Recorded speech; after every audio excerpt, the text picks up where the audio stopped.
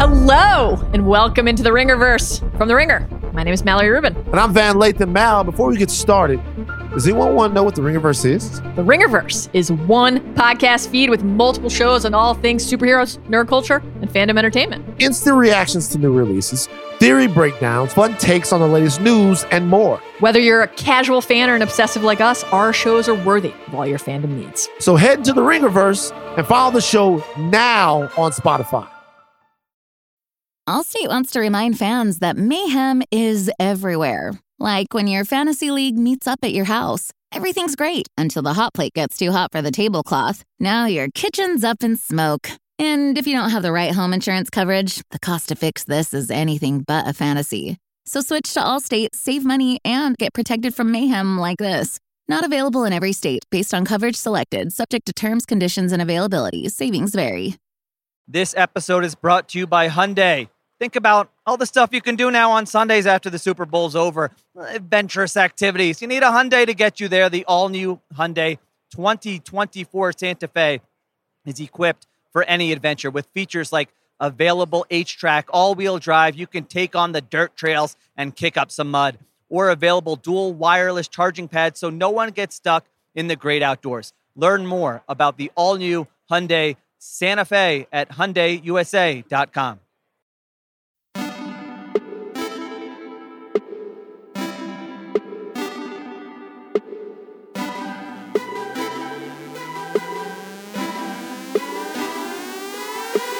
Welcome to the Ringer Fantasy Football Show. My name is Danny Heifetz, and I'm here with Danny Kelly and Craig Horlbeck. Last week, we did the Adam Schefter free agency drinking game. And now it's the free agency hangover. It's like, it's like the NFL version of like all the teams are gathered around for brunch the next day or breakfast, and they're hungover and eating bagels. And they're just like, what happened last night? Yeah. Danny McBride wearing a neck brace, bloodied. His ear is gone. That's the Raiders. Just eating breakfast, like maybe dying and then coming back to life. Well, you mean like this is the end when he's eating all the food? Like, guys, I made breakfast. We've all been there. It's actually the best. I think that's like the best part of going out is hanging out the next morning and like going back over like everything funny that happened that last night.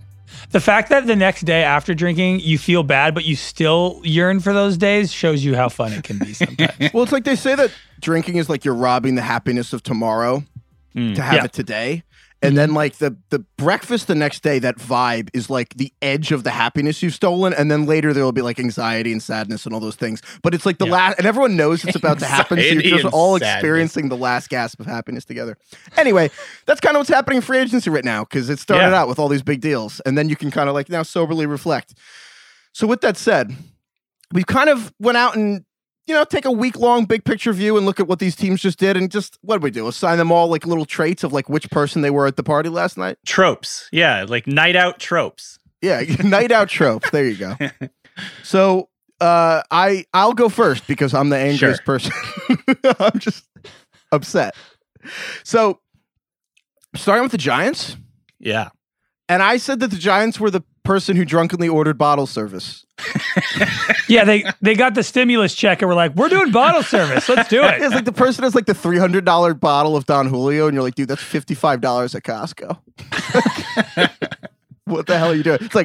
It's like you paid $18 million for Kenny Galladay. It's like, the Bears offered him like 11, right? Like, who are you? And that's it. Like, no one else was going to give him more than maybe 13, 14. Gettleman loves going, like, he loves bargaining against himself or whatever. What is it like? Well, no. So Kenny Galladay. So just the deals they gave out. They gave Kenny, and these are the real deals. These are like when you cut out the fake years. Kenny Galladay got 3 years for $54 million, so $18 million a year. It's like Tyreek Hill money. Kyle Rudolph, the tight end, 2 years, $12 million. John Ross, which this one's fine. It's a year for $2 million. Leonard Williams, the defensive lineman, got 2 years for $45 million, basically. Which what? And then Adoree Jackson, cornerback, got 3 years, $39 million. He was cut like 3 days ago. So I have a theory here. I figured it out. I figured out the Dave Gettleman era. He's a good scout, but when it comes to like what players are worth, he's Lucille Bluth. Like the Arrested Development with Lucille Bluth, like, what could a banana cost? $10? Like, that's Dave Gettleman. He's never been to the grocery store. No, it's like he knows Kenny Galladay's good. He has no idea what the price of a good player is. Do you think Gettleman feels good right now? Like, sometimes the guy who buys bottle services often feels pretty good that night. Even the next day, he's like, fuck yeah. Like, I was the guy who bought bottle service. I was a baller. Such a baller. Everybody came to my table. I have Kenny Galladay. I have Leonard Williams. Okay, oh my so God. my actual feeling on this as a Giants fan is here's where I've come to. I think Dave Gettleman and the Giants think that this is like when the Bills traded for Stephon Diggs, and they're going to make Daniel Jones Josh Allen. Because all this is about Daniel Jones. Everything Giants right now is about Daniel Jones. And there's two paths for Daniel Jones. There's what the Bills did with Josh Allen last year, which is he's like this guy who's flash potential, but has been like pretty terrible. And then they get Stephon Diggs in, and he goes from like the worst deep ball passer in the NFL to like the best one. And then he has like the biggest single season improvement in completion percentage ever. And I think that's what the Giants kind of want with Daniel Jones because he's entering year 3. But I also think that the flip side is there's also like the Allen Robinson comp, which is this is actually the Bears and Allen Robinson. You got and get a great receiver. Turns out Allen Robinson's great, and Mitchell Trubisky sucks. And all that Allen Robinson did was highlight just how bad Mitchell Trubisky was. And I would hope that Daniel Jones has some like top 5 resurgence in him. He's actually really good. I'm more concerned he's just Mitchell Trubisky, and this is a front office just doubling down on a mistake. And to me, the best case scenario here is that this team's good enough that they like give Daniel Jones a massive contract extension, which is that even a good thing? So No, wait, that is, I think that's the worst case scenario. That's what I'm saying. It's like through the looking glass, the best case scenario for these signings is terrible for the franchise because I don't believe in Daniel Jones. Oh my gosh. Yeah, because you just don't want to be in no man's land, right? Like you basically, ideally, you either want him to become Josh Allen or you need him to just absolutely bottom out that they. Yeah, and get rid of him. Like, Trubisky was so bad that they're like, well, we can't have him. The worst thing is when you're in the middle. It's quarterback purgatory where you convinced he's the guy, but he's not. And here's the thing. I want to be wrong. I obviously want him to be elite, but I don't think it's going to happen. And so the worst case thing is putting up just enough scaffolding to prop him up. But in reality, you want a building. You want a long-term building with no scaffolding. And so this is good. It's good for the offense. Kenny Galladay's a number 1. The Giants have a sea of number 2s. Darius Slayton's a good number 2. Sterling Shepard's a good number 2. Evan Ingram's an annoying number 2. But like Galladay's a number 1. But Jones is not the guy, and all of this is just to prop up this guy who's not the guy. I think that it's such an interesting point, though, at least from a fantasy point of view, the fit. Because I think when I first heard that Galladay was signed by the Giants, I was not excited about that from a fantasy point of view. Like my initial reaction was just, that offense, you don't want to be a part of it. Like I don't have a ton of faith in Daniel Jones, but like Hype, it's exactly like you said, man. Last year, I had the exact same impression about Stephon Diggs getting traded to the Bills, and look what they did. You know, they become one of the pass happiest teams in the NFL. They spread the ball out. They've got, Josh Allen completely turns his career around or whatever. Not career around. I mean, he has like his greatest year ever. Looks like a really good quarterback and completely changed the narrative. There's a universe in which I could see this happening with Daniel Jones. I'm glad there's one universe you can see. It's like what Doctor Strange says. Exactly. In, just the Avengers, there, like there's one going through all the million. permutations. But I mean, like from a point of view of team building, look, the Diggs thing made perfect sense. Go get the guy who's really good deep. The Galladay thing does make a lot of sense, like schematically, stylistically. Daniel Jones is kind of a YOLO ball type of guy. Like he'll just throw the ball into traffic, doesn't care. That's where Galladay excels. He's a catch point guy, deep ball guy. In theory, this actually kind of does fit and could bring the best out of Daniel Jones. To me, the concern really is just Jones being able to cut down on like stupid mistakes in the pocket. Not necessarily where he's throwing the ball, just stop fumbling 4 times a game, stop getting stripped. It's almost like he has negative awareness in the pocket. And so I don't know if Galladay helps that and it's going to be enough to like completely change the Giants offense. But I will say, for all the praise that we heaped upon the Bills this past year for identifying a big weakness and going out and addressing it, I think this does address a big need for the Giants. And so at least from that point of view, it's a good signing. It's very confusing because you can almost make the argument for both sides at the same time and argue that what else can you do? Like, yes, you should try and put the best offense around your quarterback. And the Giants will probably have the best offense they've had with Daniel Jones. But also, it doesn't make sense because by getting all of this talent, you're putting this veil over his actual skill and you're confusing us because now we won't know if he's actually good or not. So it's like the Andy Dalton thing. I think that Josh Allen, I've said this before, I think he's done more for the Bills and what he's caused other franchises to do and hope for in their quarterbacks than he has actually helped the Bills with his play. Right. Like Josh Allen was bad for 2 years and like he turned around and now everyone's doing the same thing. And now the Giants are like, oh, great. Like the Bills got Diggs. Let's get Galladay. Let's do it. Even though, Hype, it's one other point I wanted to bring up. The Giants O-line. It's not good. Here's how it's funny how isn't that number one? Isn't that priority number one in making your quarterback better? Yes, but it's funny how like life is framing, and the rest of this Giants till we get to the 21-21 season, there will be people who are in on this team for real life and for fantasy, and people who are not. And the people who are in are going to lead with Kenny Galladay, Sterling Shepard, Saquon Barkley, Evan Engram, John Ross. And the people who are out on the Giants are going to lead with Jason Garrett coaching Daniel Jones on a team built by Dave Gettleman. And it's like those two things are together. It's like this yin and yang. But the missing part is exactly what Craig said. The offensive line, I think Andrew Thomas is going to be, I think he'll be all right as a tackle. But it's a little like swapping out Kevin Zeitler and then using that money on the outside. Like it's not awesome. I assume they're going to draft a lot of linemen and I'm going to like withhold judgment on the line. I'm assuming that they will come out with like at least 2 offensive linemen and I will be pretty upset if they don't. But yeah, it's not a strength.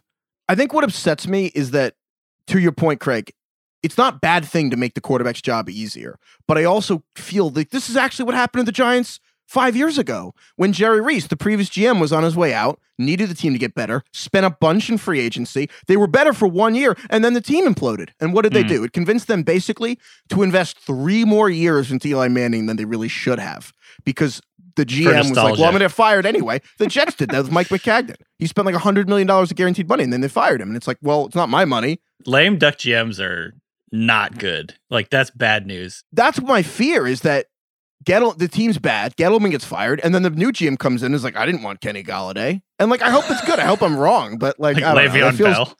Yeah, exactly like Le'Veon Bell. Bottom line, though, are you guys going to be like buyers of Galladay in drafts this year? Just to give you some context, before you answer that, I want to give you some context.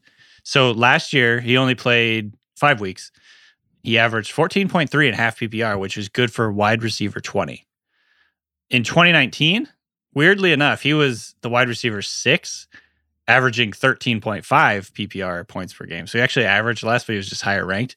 So I think to me, his sort of ceiling is obviously a wide receiver 1. I would say maybe like the wide receiver 10 overall, wide receiver 8, maybe go as high as 5. But then like his more reasonable, I guess, like outcome, it would be like somewhere around 15 to 20. Wouldn't you think?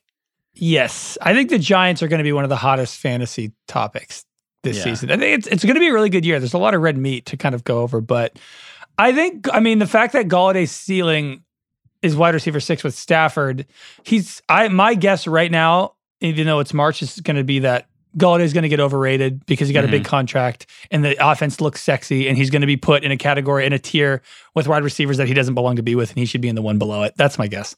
I think that's probably right. I think it'll be a better fantasy team than real life because 50-50 balls sound cool and then no one remembers what about the other 50% for your real life team when they're turning. You know what I mean? Like no one ever talks about the other 50. But okay. So enough about my pain and misery. One of you talk about your pain and misery. Or are you guys happy with your teams? I don't even know what the deal is with you two. I don't really know where I am with the Steelers. They're next up here. So the Steelers re-signing Juju and their kind of free agency week is kind of like, especially with Juju, it's like the guy who just keeps calling his ex when he's drunk. That's Juju. He took less money to go back to Pittsburgh. It's true though. Like we talked about this 2 weeks ago, how Juju just wants to go back and is posting on Instagram and all this stuff. It's just not ready to move on. Yeah, he's like so eager to come back. You know, he's like your little brother. He like wakes you up at 7 a.m. on Saturday. He's like, hey, what are we doing today? Like, we hanging out? And you're like, Jesus, dude, chill. All right. God, it's 7 a.m. Like, I guess we can hang out. We give him 1 year, $8 million. He could have gotten more somewhere else. The Ravens wanted him. The Chiefs wanted him. I'm fine with it. I don't think we overpaid for him, certainly. Mm-hmm. I think the Steelers are going to be a sneaky bet to finish under 500 next year. I think they could get second to last in the AFC North. However, with Juju specifically, this sucks because Deontay and Chase Claypool's ceilings are now absolutely capped. And I think there's a strong chance Juju is once again right up there with Deontay in targets. I think the same season could happen again. Ben can't throw the ball past 8 yards, and Juju is the guy to catch all of those passes. Juju had like 130 targets last year. And the Steelers' offensive line is even worse. So I can't see them holding onto the ball any longer. So I don't think this is great. I have a question about the Steelers receiver core. Are we getting gaslit that Juju was bad? You know what I mean? Like, it feels to me, looking back at the stats, so I actually looked this up. Juju finished as the wide receiver 18 in 2020. 2 spots ahead of Deontay Johnson, 5 spots ahead of Chase Claypool. I understand. Well, that's PPR, though. That's this PPR. Is half PPR. Half PPR. That's because he had like 94 catches, all of which were 2 yards downfield. Okay, but this is a fantasy show, and we're talking... Deontay missed a game or two because of injury. Claypool got started late because he was a rookie. Right, Agreed. so I understand that. And that's the actual kind of, I think, fantasy relevant portion, he was vastly outproduced. That's the context that's necessary. But at the same time, I mean, he finished ahead of those 2 guys. I understand what you're saying. He was the top receiver, technically speaking, on that team. I don't think Juju's bad. I think Juju is an above average slot wide receiver. And that's it. All right, Juju in general, this whole conversation is bizarre. Like, Juju is one of the more famous players in the entire NFL. And name recognition goes beyond even NFL fans. Like, he's literally a character in Fortnite that you can play. Does he have the largest gap between fame and skill in the NFL? That's exactly what I was going to say. He, in any sport, not just football. Like, he's not that, I mean, he's good. He's an above average player, but he's probably among non-quarterbacks a top 5 famous non-quarterback. And like, but he's not that good. And most of the time when that happens, it's because a player who used to be good has gotten worse. He's like 25. He's 24 years old. What is an example where another 24-year-old guy who's famous enough to probably be among the top 5 non-quarterbacks just goes back to his team for 1 year and $8 million and his own fans are like, eh. It's weird. It's a weird situation. It is legitimately like a guy who keeps drunk calling his ex. Like, it is exactly that. And the next morning, everyone's like, dude, you got to get over it. Go somewhere else. There are greener pastures out there. And he's like, no, I can't. I just think it's weird. I think that, and honestly, I think part of it's that he basically did not perform on the outside when Antonio Brown left. And that was disappointing. And he got hurt too. So it's whatever. And obviously the slot stuff isn't great. I also think that the TikTok stuff actually hurt him. I'm not saying it's fair. I'm saying it's real. I do think that teams with limited budgets, old school football guys. Oh yeah. Yes. I really think it mattered. And I'm not saying it's fair or not. Pete Carroll not down with Juju. The other thing I think that we have to mention here that's very important to this whole thing is the cap shrinking this offseason is a huge factor in a lot of this stuff. In fact, it was a pretty huge surprise, going back to Gettleman bidding against himself.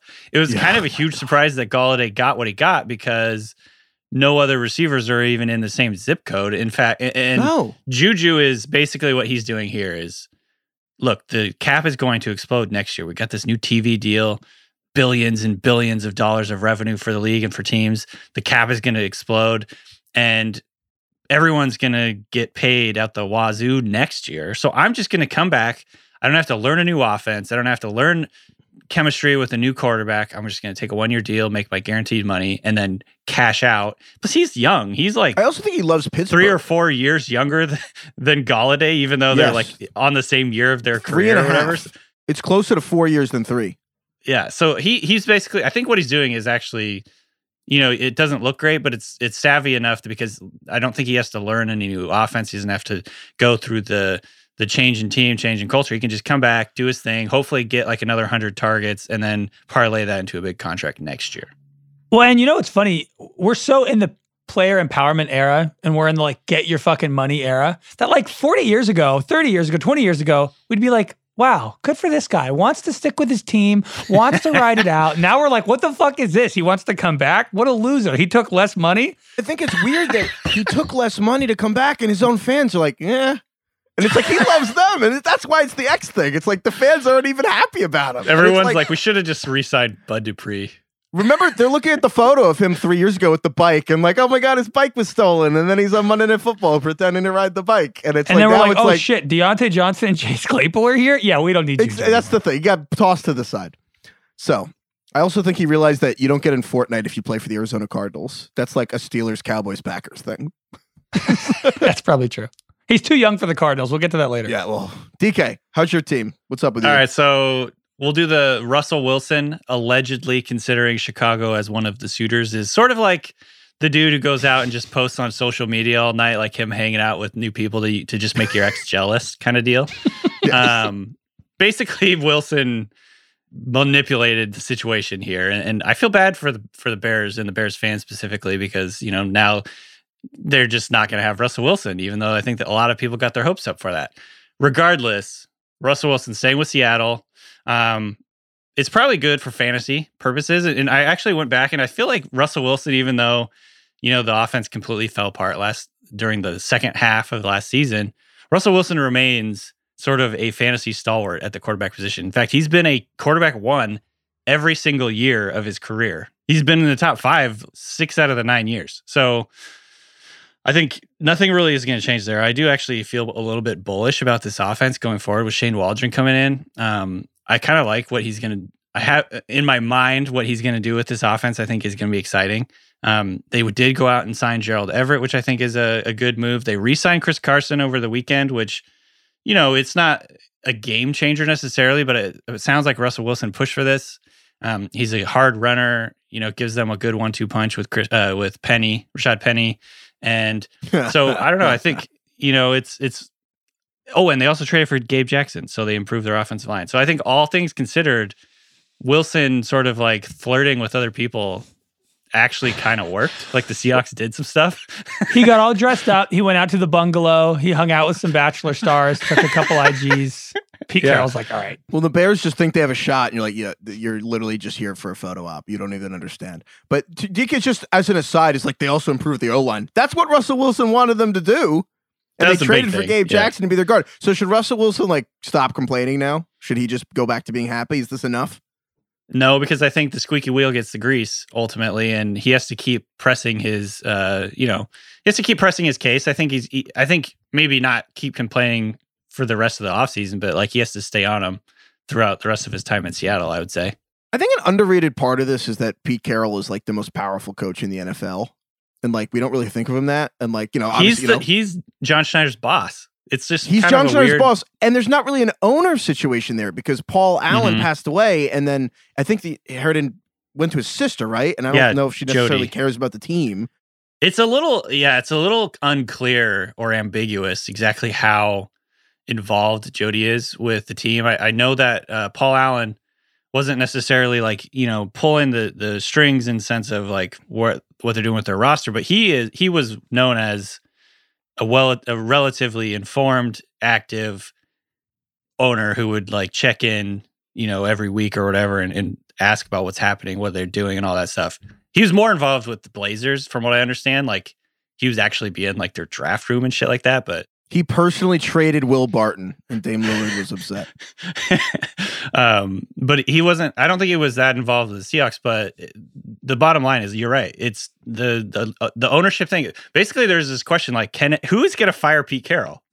That's what I'm saying. He's low key unfireable. Yeah. So I think that was another reason probably that Wilson felt that he needed to, I guess you like figure out a way to have some agency with the direction the team is going.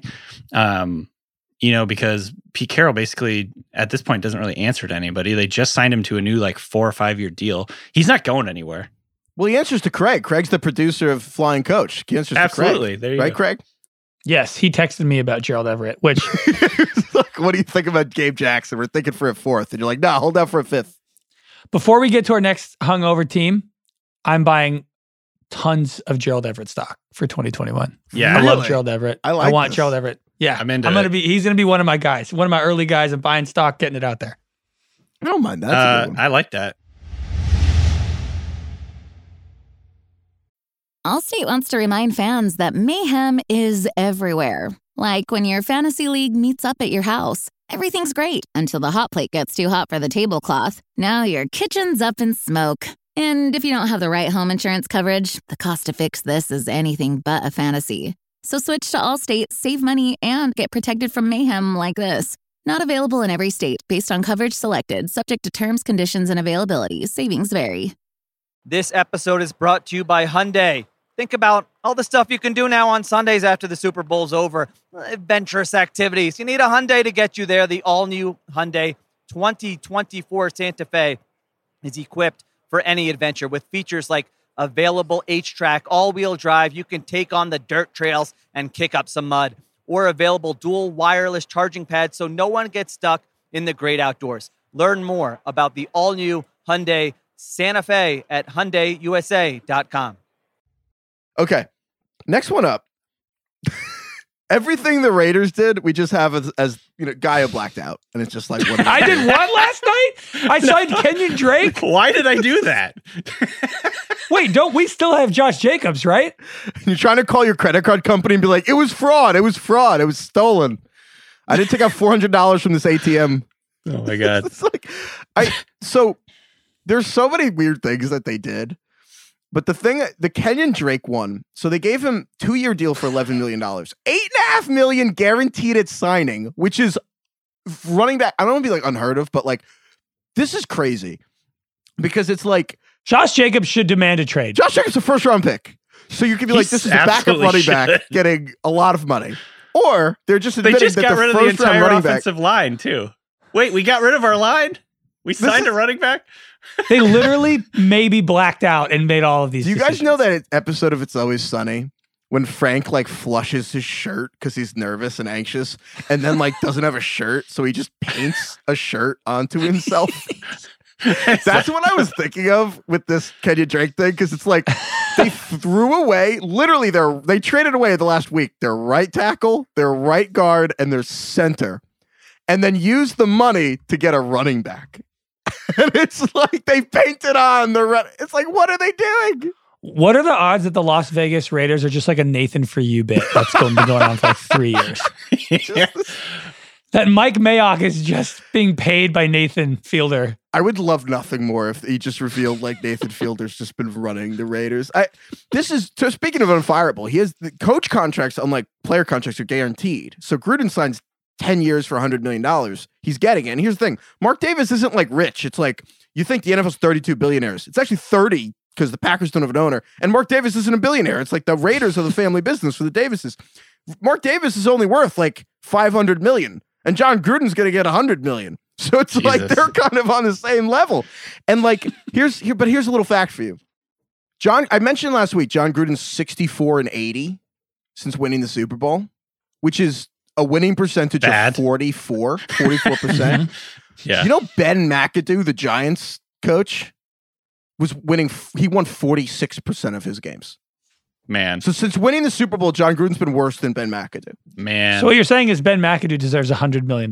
How many years left are on Gruden's 7? contract? He has 7 years left.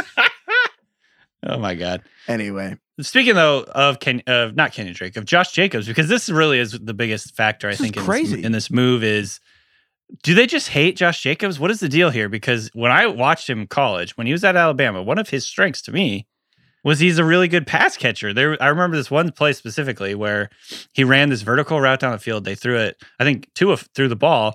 He like looked over his right shoulder, saw the ball was going the other way, so he turned his shoulder the other way, caught it in stride, scored a touchdown. It was like this really badass play. And I'm like, this guy has a chance to be so good in the NFL because he brings that pass catching skill. And then they completely just like took that out of his game. I mean, he had 27 targets in 13 games as a rookie, which is 2 per game. 45 targets last year in 15 games, which is approximately 3 per game.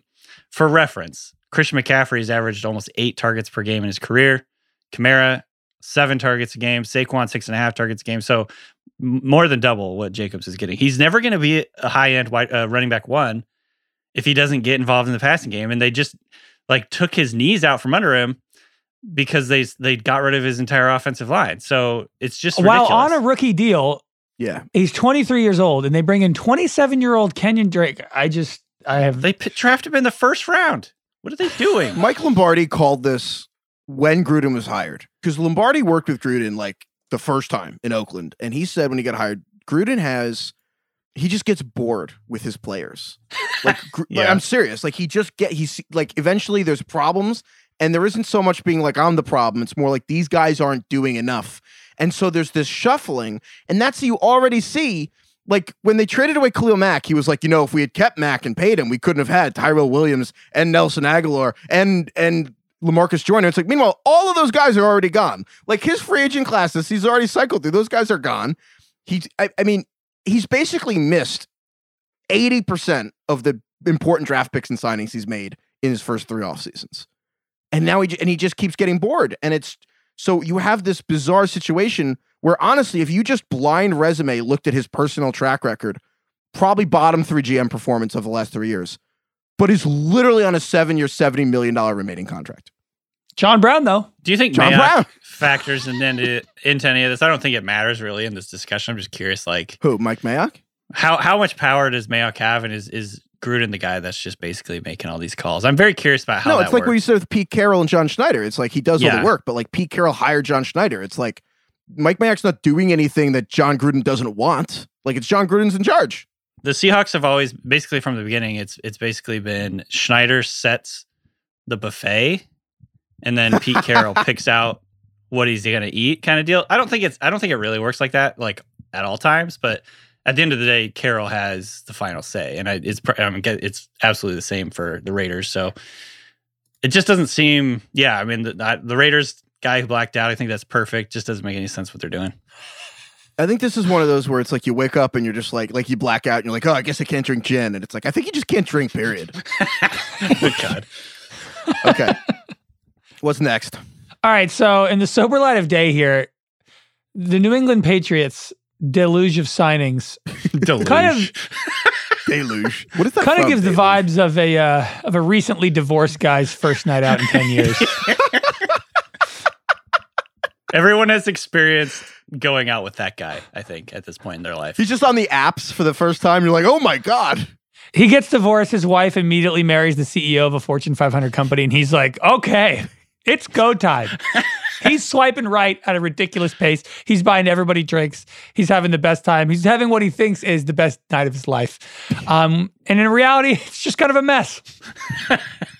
The actual list of the moves they made is hilarious because it's just like a block of text. It's not even bullets. It's like a full clip. It's like a banana magazine. It's like insane. The actual list is Cam Newton. I'm not going to read the numbers because my God. Yeah. Cam Newton, Nelson Aguilar, Kendrick Bourne, Jonnu Smith, Hunter Henry, Matt Judon, Jalen Mills, Kyle Van Noy. They traded for Trent Brown, traded away Marcus Cannon, and they re-signed Dietrich Wise and they re-signed David Andrews. And honestly, there's like 6 more I didn't list. I was going to say, I feel like there's a few more in there. There's like 7 more, and I just was tired of typing, to be honest. Yeah, that's fair.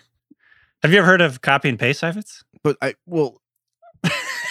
just instead of typing, I'm not a copy and paster, DK. Okay, like I actually do my own work, get my own original thoughts. Speaking of which, so Bob Kraft, the owner of the Patriots, spoke to Peter King for his column this week, and it's just funny because you don't usually ever have owners like just explaining decisions they made like a couple days after they do it for like free agency or something. And 2 quotes stood out to me. He said, "I do remember we always made fun of the teams that spent a lot in the offseason." And I was like, I just thought that was hilarious to just out. I do remember that. It was like we crafted like Belichick just laughing at like the Jets. Like, yeah, we used to make fun of all those recently divorced guys. Yeah, we did do that. It's us. That is correct. Yes. And then he said we had the second. I mean, this was his actual rationale, which was interesting. He compared it to the stock market. He said we had the second or third most cap room at the start of free agency. This year, instead of having 10 or 12 teams competing for most of the top players, there were only 2 or 3. Which makes sense in a vacuum, right? Like that there's fewer people bidding, get cheaper players, market inefficiency. But they didn't get any deals. That's what I'm confused about. Like you could argue they got ripped off. That's what I'm saying. It's kind of like the guy at the bar is like, yeah, no one's in line. But it's like, that doesn't mean the drinks are cheaper. You paid $11 million for Nelson Aguilar. If there were 10 more teams bidding, that's still going to be the most anyone was bidding. The receiver contracts especially look suspect to me. Having said that, Bob Kraft is literally a billionaire, and I'm not. So maybe he knows something I don't. So we should leave it like a little sliver of daylight that maybe he's never appeal to authority. I like trying to just pick holes in all their logic. So don't worry about that. But again, it's like Jonnu Smith and Hunter Henry, like the 4 highest paid tight ends are going to be Travis Kelce, Kittle, Jonnu Smith, Hunter Henry. Like they didn't get any discounts here. Yeah. It's weird. Yeah, they're not going to win the NFC or the AFC East either. So, Ooh. But for the years with Brady, they won the AFC East at a higher rate than Michael Jordan made free throws. you know what? I don't know if that's that crazy. Okay, how about this? Technically, they actually won the AFC East more effectively than condoms prevent pregnancies. That's better. That's good. Let's go with that one. There you go. Nicely done. 17 of 19. Okay. All right. Morning after. Who's next? All right, so I'm going with the Dolphins signing Will Fuller, which for the big night out trope, this is the team who alternated, having a glass of water between each beer. Very, very reasonable. Okay. They're not going to overdo it. It's a 1 year, $11 million deal. Very reasonable. Yeah, listen, we got work on Monday. You can't go crazy. When I think of Miami, I think about being very reasonable and responsible. Especially in the last week. Everything's been really chill there. Just everyone, great decision making. Yeah, they didn't do anything crazy. They got Justin Coleman on a really reasonable 1 year, $3 million deal after, like a couple years after he signed one of the biggest slot corner deals in the NFL, flamed out in Detroit. And then, they kind of just picked him up. Really reasonable deal. Basically, the Dolphins just had a really low key free agency, did a good job, had a good time, but didn't go too crazy. And this is what Warren Sharp points out is these are the teams that 5 years from now we will look back on and say they did the best job. They were a responsible team, and they feel great about it the next day. And they bought all their drinks during happy hour. Like they bought it like 7:01, and then they got 2 more drinks at 7:59. Spent no money, but got 4 drinks out of it. No after party. They went home in the first round of Ubers. They told their friend, "I'll get the next round," and then just never did. Savvy move. I'll get the next one, man. Actually, I'm gonna go home. Yeah. Actually, I got a thing, and like Uber's got the surge. Oh, we got Will Fuller? Yeah, I'm gonna head out. Thank you. This is the guy who refuses to get Venmo on his phone because he doesn't want fucking of Narcos. People. Anyway, so yeah. Where are you drafting Will Fuller next year? Yeah. I think I'm excited about Fuller, but not nearly at the same hype level I was for last year, just because I don't have as much faith in this offense. The quarterback situation is still a little bit up in the air. Like, is Tua going to be a guy that airs it out, pushes the ball vertically a lot, is very aggressive? Like, the biggest problem with Tua last year was his lack of aggressiveness. And I don't know if he didn't have that at Alabama. So maybe he was just, trying not to mess up, trying to be very careful. The in the fear NFL of Nick Saban was in him. I think he also was just not seeing things as well as he should have or could have. It was all like he just looked like a rookie, basically. I could see him take a jump in his sophomore season, his second season, but if the Giants are going to give Daniel Jones a try in year 3, we can give Tua he did go 6-3 as a rookie after coming off a devastating hip injury, and everyone's like, "What the fuck?" I'm not giving up on Tua. I am just tempering my expectations for Fuller a little bit. So, do you like Fuller or Galladay? I would take Galladay, I think, over Fuller.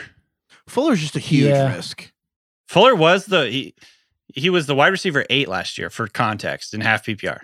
The previous question for Fuller game was, will he be on the field? Because generally speaking, when he's on the field and he doesn't have nagging hamstring injuries, he always produces, at least in bunches. And now it's like, will he be on the field, and what will his role be? At least before, we knew he was on Monster when he was there. Yeah. Okay, let's keep rolling here. This is a quick one. The Rams signing Deshaun Jackson. The morning after, this doesn't really work, but this is just like the guy who's just kind of living in the past. He shows up to the pregame in 2021. He's playing Party Rock Anthem by LMFAO. And we're like, yeah, man. Super specific. I love that. That song was good in 2012, but well, they're not throwbacks. It's like they're just not throwbacks yet. They're neither here nor tweeters. Cool. Yeah, exactly. Yeah. You're like that. I mean, that song is good. We all like it, but no one's putting that on now. I mean, Deshaun Jackson's 35. I guess this solves the Matt Stafford needs a deep threat problem, but he hasn't played many games in the last 2 years of his career. I don't know. I wish they did something cooler, to be honest. I think he fits what they need. I'm not going to be very excited about him in fantasy because I think he's going to be super boom or bust. You know what I mean? Big play here and there, a couple targets a game, but he's going to be like the 4th target on that team, if maybe 5th. Would you rather the Rams have signed Deshaun Jackson or John Ross? Oh, that's a good question. Definitely John Ross. Well, I'm so torn because John Ross, because it would piss Heifetz off, but it pissed Heifetz off more that he signed with the Giants. So yeah, I guess I'm happy that this happened what happened because it was funnier laughing at Heifetz, I the think Giants signing John Ross. Difference is I don't want either of these players in fantasy because you're never going to Yeah. know. Like, they're not going to be predictable in any form, both for John Ross and Deshaun Jackson. I just wish they got even Tyrell Williams or Marquez Valdez-Scantling. I just want somebody who's not 35 and super injury prone to be the deep threat for the Rams. Yeah. I think you're right. They're just 5 years too late. It would have been fun to have Deshaun Jackson with the Lions when Stafford was peak. I think that the one thing was Party Rock is old enough to be a throwback, so I don't think that's quite the analogy. I'm trying to think of a song that's tweener. What's that fun song Tonight? I can't sing. That song's older than Party Rock Anthem. Is it? Yes. You're talking about the song by Fun?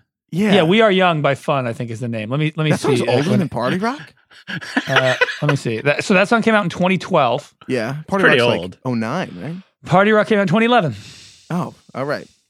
All right, so I guess they're the same thing functionally. The point is... Yeah. Okay, that's not important. Deshaun Jackson's old. He's a 34-year-old speed threat. That's the problem. Who was injury prone 5 years ago? Wait, actually, real quick. Wait, do we think the Rams are going to be good? Do you like the Stafford thing happened? Everyone's excited. Now that we've calmed down, speaking of being sober, we were drunk off the Stafford trade. What do we think about the Rams this year? I'm excited about them. From a fantasy point of view, I think Stafford has the chance to give all the basically Kupp, Woods, even Higbee potentially have a much higher ceiling than they would have with Goff. I don't think Goff is very good. I think Stafford is good. Either. I think this will be a really fun team. Yeah. It could take a minute to get them to get him ingrained in that offense. You know what I mean? But the ceiling is so much higher, I think, with Stafford under center. The way we felt about Clyde Edwards-Helaire last season is the way I'm going to feel about Cam Akers this season. I'm going to have him fifth on the board. Fifth. I just think Stafford is a really fun player to watch, and Lions fans know this. And I think that it'll actually be kind of cool to see the Rams and LA obviously has a glitzy glamour thing, and Stafford's a much more just plays no matter what guy. I'm just kind of excited to see him in the team. It'll be fun. Okay, let's keep rocking here. What else we got? We got Washington football team signing Curtis Samuel, and this. I don't know if this one really makes any sense, but it was basically the college buddy comes to town and you guys go hard because he and Terry McLaurin, freshman year roommates, they talked about this in the dorms. Then they meet up however many years later, 6 years, 7 years later, 5 years. I don't know how long it's been. But that's the point. It doesn't matter because you know what? It feels like no time has gone by. You just hit the ground running again. Yeah, in all those movies, in college, the last day of college, and they're in 10 years, we're all going to come back to this spot, and we're all going to meet. Well, It actually happened this time. And Haskins was there too, but then, he went a little too hard. He figured some stuff out. What's he doing now? He's in Western Pennsylvania. Yeah, we don't know what he's doing. It's just a far drive. So he's starting a company or something? I don't know. The thing that hasn't been explained to me is why strippers were at the girlfriend's birthday party. That's all I want to know. Where's the reporting on that? I'm sorry. It's a great question. The question I have for Curtis Samuel is obviously he's really exciting as a player. He's extremely athletic. Do we like the idea of Curtis Samuel or him as a player? Is this ever going to be a thing? I get what you're saying, but I think we like him as a player. Last year, he played 300 less snaps than the year prior, and he had 30 more catches this year. But that's just a different offense, though. I'm just saying, he's greatly improved. He's a legitimate piece of the offense, and Joe Brady figured out how to use him. And I think that Washington can too, especially with Fitz. I think the Fitz thing is big. I'm just worried that this is a better story on paper than in reality. What do you think, DK? I think it might be a better real life asset than a fantasy asset. That's kind of like Deshaun, but without, yeah.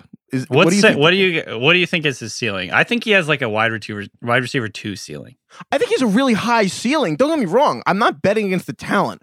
It's just there are some guys that have a athleticism that's so tantalizing that there's a built-in hype to the draft stock, and that it just makes it really hard to get a value or for that player to ever reach their potential from a fantasy perspective. Deshaun Jackson's kind of the perfect example. They're not the same player, but it's kind of Deshaun Jackson's such an exciting idea that every year he would go 60th or so in fantasy drafts, and he was never worth that. Obviously that's different because there's injuries, but Curtis Samuel is just wow, athleticism, he'll break out, and he just keeps on not breaking out.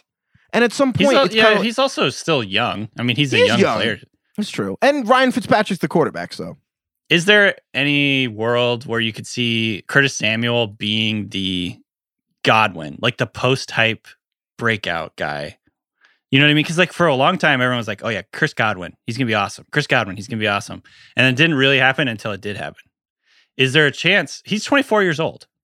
But he's not going to be post-hype. That's what I'm saying. He's like 1 year younger. Hype. He's like 1 year younger than, or 2 years younger than McLaurin. He had 1,000 yards and 5 touchdowns last year. I mean, he wasn't bad. All right, maybe I'm just a hater. Am I a hater? Did that happen? No, to I don't me? think you're not a hater. I don't think you're a hater because I think it's valid that, look, there's a concern that going to Washington under Ron Rivera, Scott Turner, they had him in Carolina and couldn't figure out how to use him. Yeah. And then it's not good. In theory, they learned their lesson. But there is I think there's a legit concern that they just don't end up using him to maximize his fantasy potential. I think like Craig was saying, he's a good football player. I think they're going to use him schematically. That's interesting, but maybe he won't be a high-end fantasy guy. Yeah, and I am being a hater. I'm just worried that there's Tavon Austin tendencies. Nothing against Tavon Austin. I'm just like better idea than like actual productive player. But having said that, he had 1,000 yards. I don't know. I'm Tavon Austin never did that. This episode is brought to you by Jiffy Lube. Cars can be a big investment, so it's important to take care of them. I once got a car that I started out with 25,000 miles on. I got it to over 200,000 miles because I took care of it. You know how you take care of a car? You take care of the maintenance, the oil, the brakes, all that stuff. And if you don't, you can have a car just completely fall apart. When your car needs maintenance, head to Jiffy Lube. They provide automotive excellence at speed. Get your oil change, brakes checked, tons of other multi-care services. It's all done by expertly trained technicians who actually care about taking care of you and your car. Jiffy Lube, car more. To find coupons and start an instant online estimate, visit jiffylube.com. Flipping other end of the spectrum here.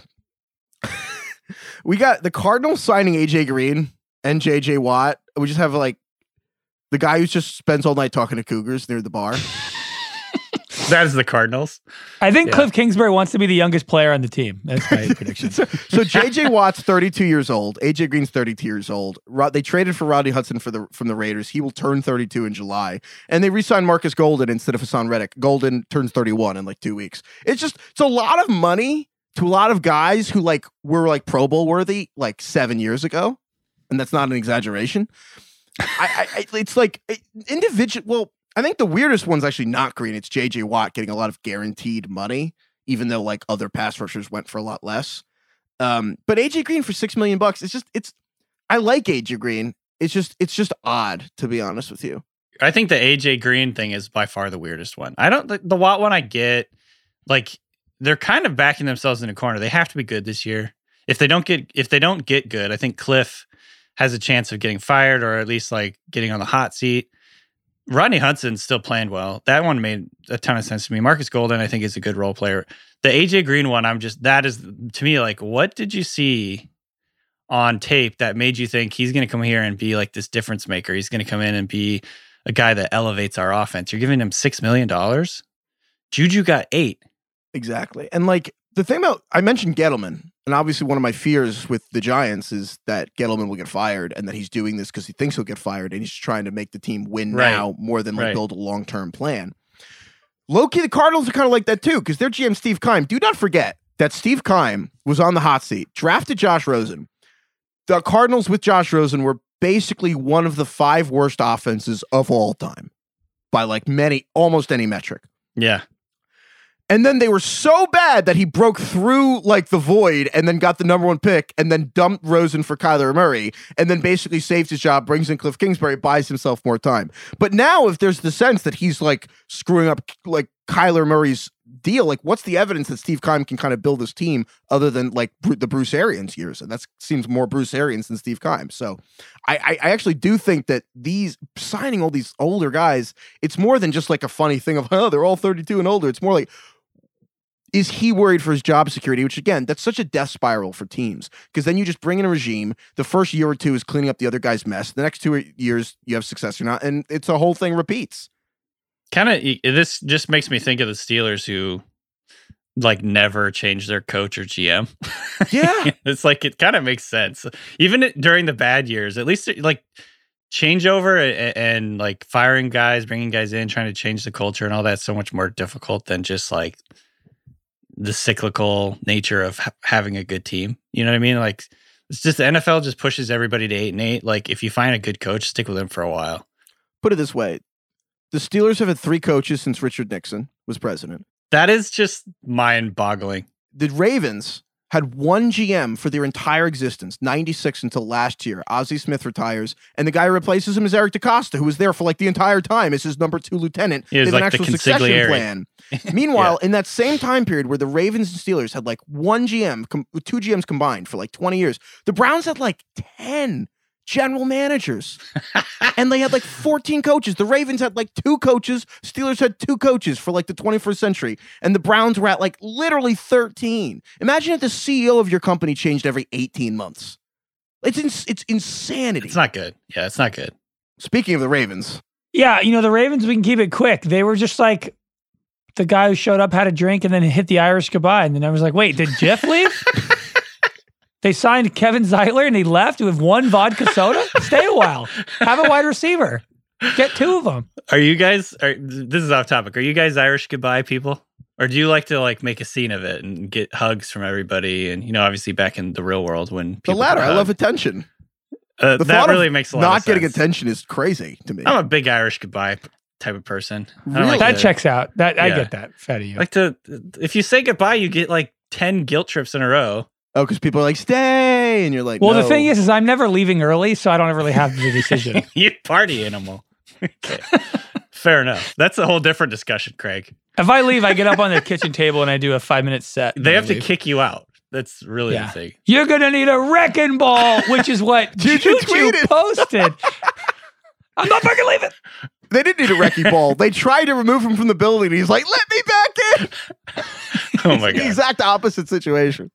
Okay, so moving on. I think this will be like one of the last couple. I called this the Wounded Soldiers section. Basically, it's like when you wake up, there's just a bunch of empties, and you have to try and figure out, like, who didn't drink their beer or whatever. The Titans and the Lions.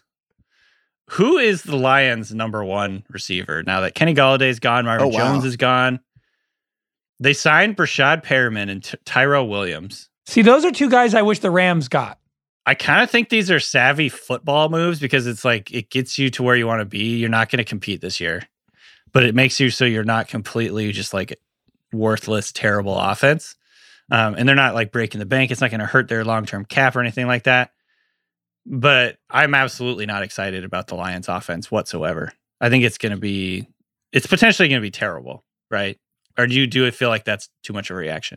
No, I think it has a chance to be a bottom 3 offense in the league. Yeah, but we'll see. We'll see what they do in the draft. But honestly, their number 1 receiver, when your options are Brashad Perriman and Tyrell Williams, I think the answer is TJ Hawkinson. And like my favorite thing when you're looking for a tight end sleeper is like you should ask the question: could this guy lead his team in receiving yards? You know what I'd like to look up though? How often is the tight end that's the only good player on his offense actually awesome in fantasy? Like, do tight ends need to be around other good players, or is there ever like a shitty team with a great tight end and he's just like the tight end too? It depends. Like Darren Waller. I mean, you could argue whether the Raiders receivers are good, but like, I mean, I think Darren Waller qualifies, right? Yeah, he's the guy who elevated. Like, it's Kelsey's the real number 1 in Kansas City. Kittle's the number 1 in San Francisco, and those guys are obviously great. And then who's the one who's ascended? Ertz was the number 1 for the Eagles. There was talent around him, so that doesn't fit your criteria, but he's the number 1. And then Darren Waller was the number 1, but he didn't really have the talent around him. And it's not like the Raiders offense was lighting it up. And I think that Hawkinson, the best case scenario for him is he could fill out as like he's the number 1. Because the other athletic guys like Noah Fant or whatever, there's a lot of talent around Noah Fant. But like Hawkinson, just for volume purposes, I mean, it's kind of intriguing. This is kind of making me excited about Hawkinson, actually. And maybe Swift. Maybe they get DeAndre Swift involved in the passing game a little bit. My voice just cracked a little bit. Did you hear that? I'm trying to drink a little water. Yeah. Just still catching up. You're hungover. Source of all known light. Yeah, exactly. Sorry, when my voice cracked, Craig just leaves it in and puts it in as the cold open. A couple more to address here. Who is Tennessee's number 2? I think we can get really excited about A.J. Brown, obviously, with Corey Davis leaving, Johnny Smith leaving. They signed Josh Reynolds. They signed Anthony Ferkser, re-signed Anthony Ferkser. And those guys basically replaced Corey Davis and Johnny Smith. Davis had 92 targets last year. Johnny had 65 targets in 15 games. So are these two guys that we need to start getting kind of like interested and excited in? Or are we just thinking A.J. Brown or bust? And as someone who actually has gotten very excited about Josh Reynolds in the past, when you're like excited about Josh Reynolds in March 23rd, go outside. Like take a walk, get some sunlight, you need more vitamin D. Pedialyte. At the absolute maximum, you could be excited about Josh Reynolds like week 7, and like you need to fill in and he's around. Like Josh Reynolds. That's fair. Yeah. Not an exciting player. I also think they'll just draft someone, honestly. Ferkser is going to be this year's Herndon. I think people are going to be excited about him. The correct pronunciation sounds like you're saying it wrong, which I enjoy.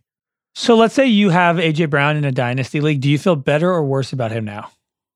Better? That's a good question. I think. No, I actually think worse because I think Corey Davis is the really rare receiver who is skilled as a number 1, but is not out here beating his chest for targets. And I do think he draws more attention than the average bear at number 2.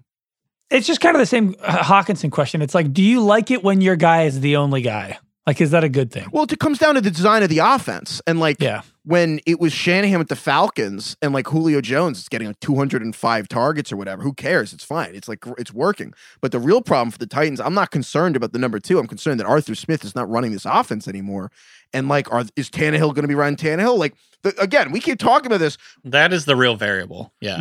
Like, if you just go on Pro Football Reference and you do like the advanced search and you just like type in from when Tannehill took over the job to now, and you sort by any important efficiency stat, yards per attempt or any advanced thing, it's like Mahomes and then like Ryan Tannehill. It's crazy. Like all of these stats. And like Arthur Smith kind of took his ball and went to Atlanta. So it's like, should you be excited about A.J. Brown or should we be more excited about Julio because they're going to be in this offense? I don't know. Is he going to do to Matt Ryan what he did to Tannehill? I don't know. I think, bottom line, more targets for A.J. Brown can only be a good thing. That dude he's so good. Get him more targets, let him go to work. I think he's going to be awesome this year. Again, he said on Instagram Live when he was all doped up after surgery, he was told he was out for the season after week 2 and then just played and had 1,000 yards anyway. It's pretty unbelievable. Love that That's all guy. I need to hear. Okay. Last one. Are we talking about the Falcons right now? Are we really going to do this? No, the last, well, I was going to say, before the last one, the penultimate, Mike Davis signed a 2-year, $5.5 million deal with the Falcons. Depth chart for the Falcons right now. Ito Smith, Quadre Ollison, and someone named Tony Brooks James. Dude, when DK doesn't know the player, that is like such a problem. That's a made-up name. I think that's a law firm. It's like... Are we going to... So if they don't draft a guy, I think I'm ready to get excited about Mike Davis again. I first of all, this is like the Josh Reynolds thing on steroids. If you're excited about Mike Davis in March, then it's like chase volume, baby. Chase volume and chase uncertain backfields. There's no uncertain. They're gonna draft someone. Also, you slacked me this morning. Then we signed Todd Gurley before they go into this depth chart. You slacked me this morning trying to claim victory that when you said Todd Gurley would be out of the league in 2021. I'm taking a victory lap, baby. It's been 2 weeks. Take your lap. Just take a lap in general. Todd Gurley is going to be the co-host of this podcast with us come September. Todd Gurley. How do you think Todd Gurley would react to your take that all running backs are equally fine, except for 4? First of all, it's not Craig. It's not really Craig's take. He just rebranded it. Craig co-opted it. Yeah, that's the NFL's take, really. You appropriated the take from football Twitter. Really yes, I suppose I did. He really did. No, now to the real last one, Craig. Give us the last one. Yeah, so the Colts pretty much just signed no one, which we liken to the guy who just didn't show up and decided to stay home. You know, everyone's like texting, when are you guys leaving? He's like, oh yeah, I'm going to grab an Uber soon. You're all at the bar. You have your first drink. And then he sends the text, yeah, guys, I think I'm actually going to stay in he texts like, be there in 5, but he's actually just watching Drive to Survive on Netflix. Yeah, he's like, actually, guys, like I kind of don't feel that great. I had a long day. Like, I think I'm going to stay home. Cool. I want to talk about the Colts, but I also have a question for you. So you know how like things are going to open up in our society and then everyone's going to like go back out and it's going to be really fun? Yeah. How long until everyone stops doing that and just like, actually, I like being at home better? Quarantine was kind of nice. I give it 3 weeks until people stop taking plans. I think we're going to have to learn to be kind of social again. It's like we broke our legs and we have to relearn how to walk. Like, I actually think it's going to be tough to just be thrown right into a giant bar with a million people everywhere and like trying to acclimate yourself. But I think we're going to be entering the Roaring 20s. You know, we're back. Roaring 20s round 2. I think people are just going to go nuts. I don't know if in the Roaring 20s you could just do all the fun shit at home and then go to bed at 10. Like, I don't know. I'm kind of like, part of me does. You can do all the fun shit at home. What are you talking about? I don't know. I kind of think it'll be 3 weeks and people are just going to like go back. A Zoom happy hour I is don't like think 10% as good as hanging out in person. I don't buy it, Heifetz. I think people are going to go buck wild. Dude, look at Miami. Miami is going insane. That's going to be the whole fucking country. I mean, in fairness, half the country just didn't even stop really. in the first place. That's a good point. Maybe I'm overrated. But I think the other half, the people that have been, are just going to go buck wild. But the Colts are the version of the team that were like, I'm not seeing anyone. I don't leave my house. I'm the shut-in. And like, we get everything delivered and we wipe everything down on the counter. And like, they haven't done anything. And so basically, this is actually what winning free agency looks like, right? Everyone forgets about you. Well, I don't know. Could be. It's not doing nothing. It's doing the right amount. And the Colts did nothing. I mean, they kind of need a wide receiver. They need help on their offensive line. And like, I don't know. Now they have Carson Wentz. And the funny thing to me about the Colts is Chris Ballard, their GM, just seems intent on addressing every problem non-traditionally. Quarterback. It's like they're just going to like sign Rivers because he's old and like play with the coach. And now they're doing the Wentz trade. Like they get their best defensive player, DeForest Buckner, and they trade a first round pick for like a defensive tackle and sign with like this Aaron Donald money. It's like none of the moves are bad. It's just not one thing they've really done is like quote unquote normal roster building, which I kind of like, but it also makes it perplexing to look at what their plan is. They traded for DeForest Buckner last year with their first rounder. mm-hmm. I don't know. It is. It's going to be interesting. They've done really well in the draft. Like their draft picks have hit. He's been very successful. Ballard has at identifying talent, kind of fitting it to their team. So maybe they just like think this is one of our core competencies. We're going to stick with that instead of trying to like go have adventures in free agency. Maybe that's kind of like what they're thinking, or I'm not sure. Here's my question for you. Let's just assume they draft a receiver in like the second round or third round, like some fill an average receiver X whatever rookie. Where are you drafting Carson Wentz and Jonathan Taylor this year? Let's start with Jonathan Taylor. Jonathan Taylor is still going to be high, even though they did re-sign Marlon Mack. I think he'll still be, I don't know, first round, probably pretty easily, right? I think it takes the wind out of his sails a little bit, but I think he's the new Josh Jacobs kind of thing. Really? I think he's going to I think he's going to be in like that late first round every year. And there's going to be a group of people who think he's a top 3 guy and then a group who think he's like top 25 guy and he'll just hover. I think it'll be a first round. I think it's going to be hard to like not have him as first round. The question is, do you even draft Wentz in one quarterback leagues? Probably not, right? Well, it's the Colts are just so weird, man. Like the last 3 years, like they just are right on the cusp, like a few moves away from like being a Super Bowl team. And I don't necessarily think they got closer in the last year. I kind of believe in the Colts, to be honest. Yeah, I do. I just am believing in the team that's like, yeah, 2020 sucked, and like Carson Wentz just comes out on fire and is like a borderline MVP candidate end of September. Just like, oh yeah, that makes sense. I just think it works. I just don't like a lot of their offensive talent here. I mean, Michael Pittman, Paris Campbell, and Jack Doyle. That's See, they should have came out to the bar. Just come out for like an hour and then go back home. It's like it's not even that far. Like just come out. It's a just beautiful have day. one walk drink, 50 man. minutes. It's not even cold. Like just we we haven't seen each other in a year. Just come out. It's on Netflix. The whole point is you can watch it whenever you want. Nah, dude. Yeah, I'm gonna watch Yellowstone. Season 3's out. Okay. So I think all right. So that's the Hangover. Pro days. Want to talk about pro days? No. Nah. Fucking pro days. Who cares about pro days? I can't. I mean, I'm a draft guy, and even I'm like bored talking about pro days. But Can we Irish goodbye the pro days? Yeah, let's do that. All right. All right. Thanks everyone for listening. Thanks TK. Thanks Craig. Thanks to whoever organized the pro days. I'm sure you worked very hard. Thank you, Lord. Thank you, Queen. Oh, okay. All right. I thought you were gonna go LMFAO, but screw them, I guess. Yeah, I should. Fun. Damn it. See you guys next week.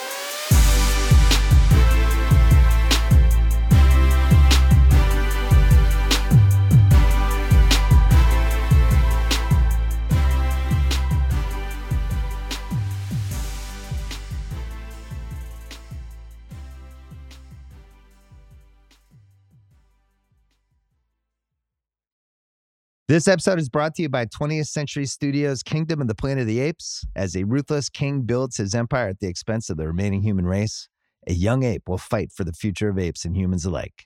Kingdom of the Planet of the Apes. Enter the kingdom in IMAX on May 10th and in theaters everywhere. Get tickets now.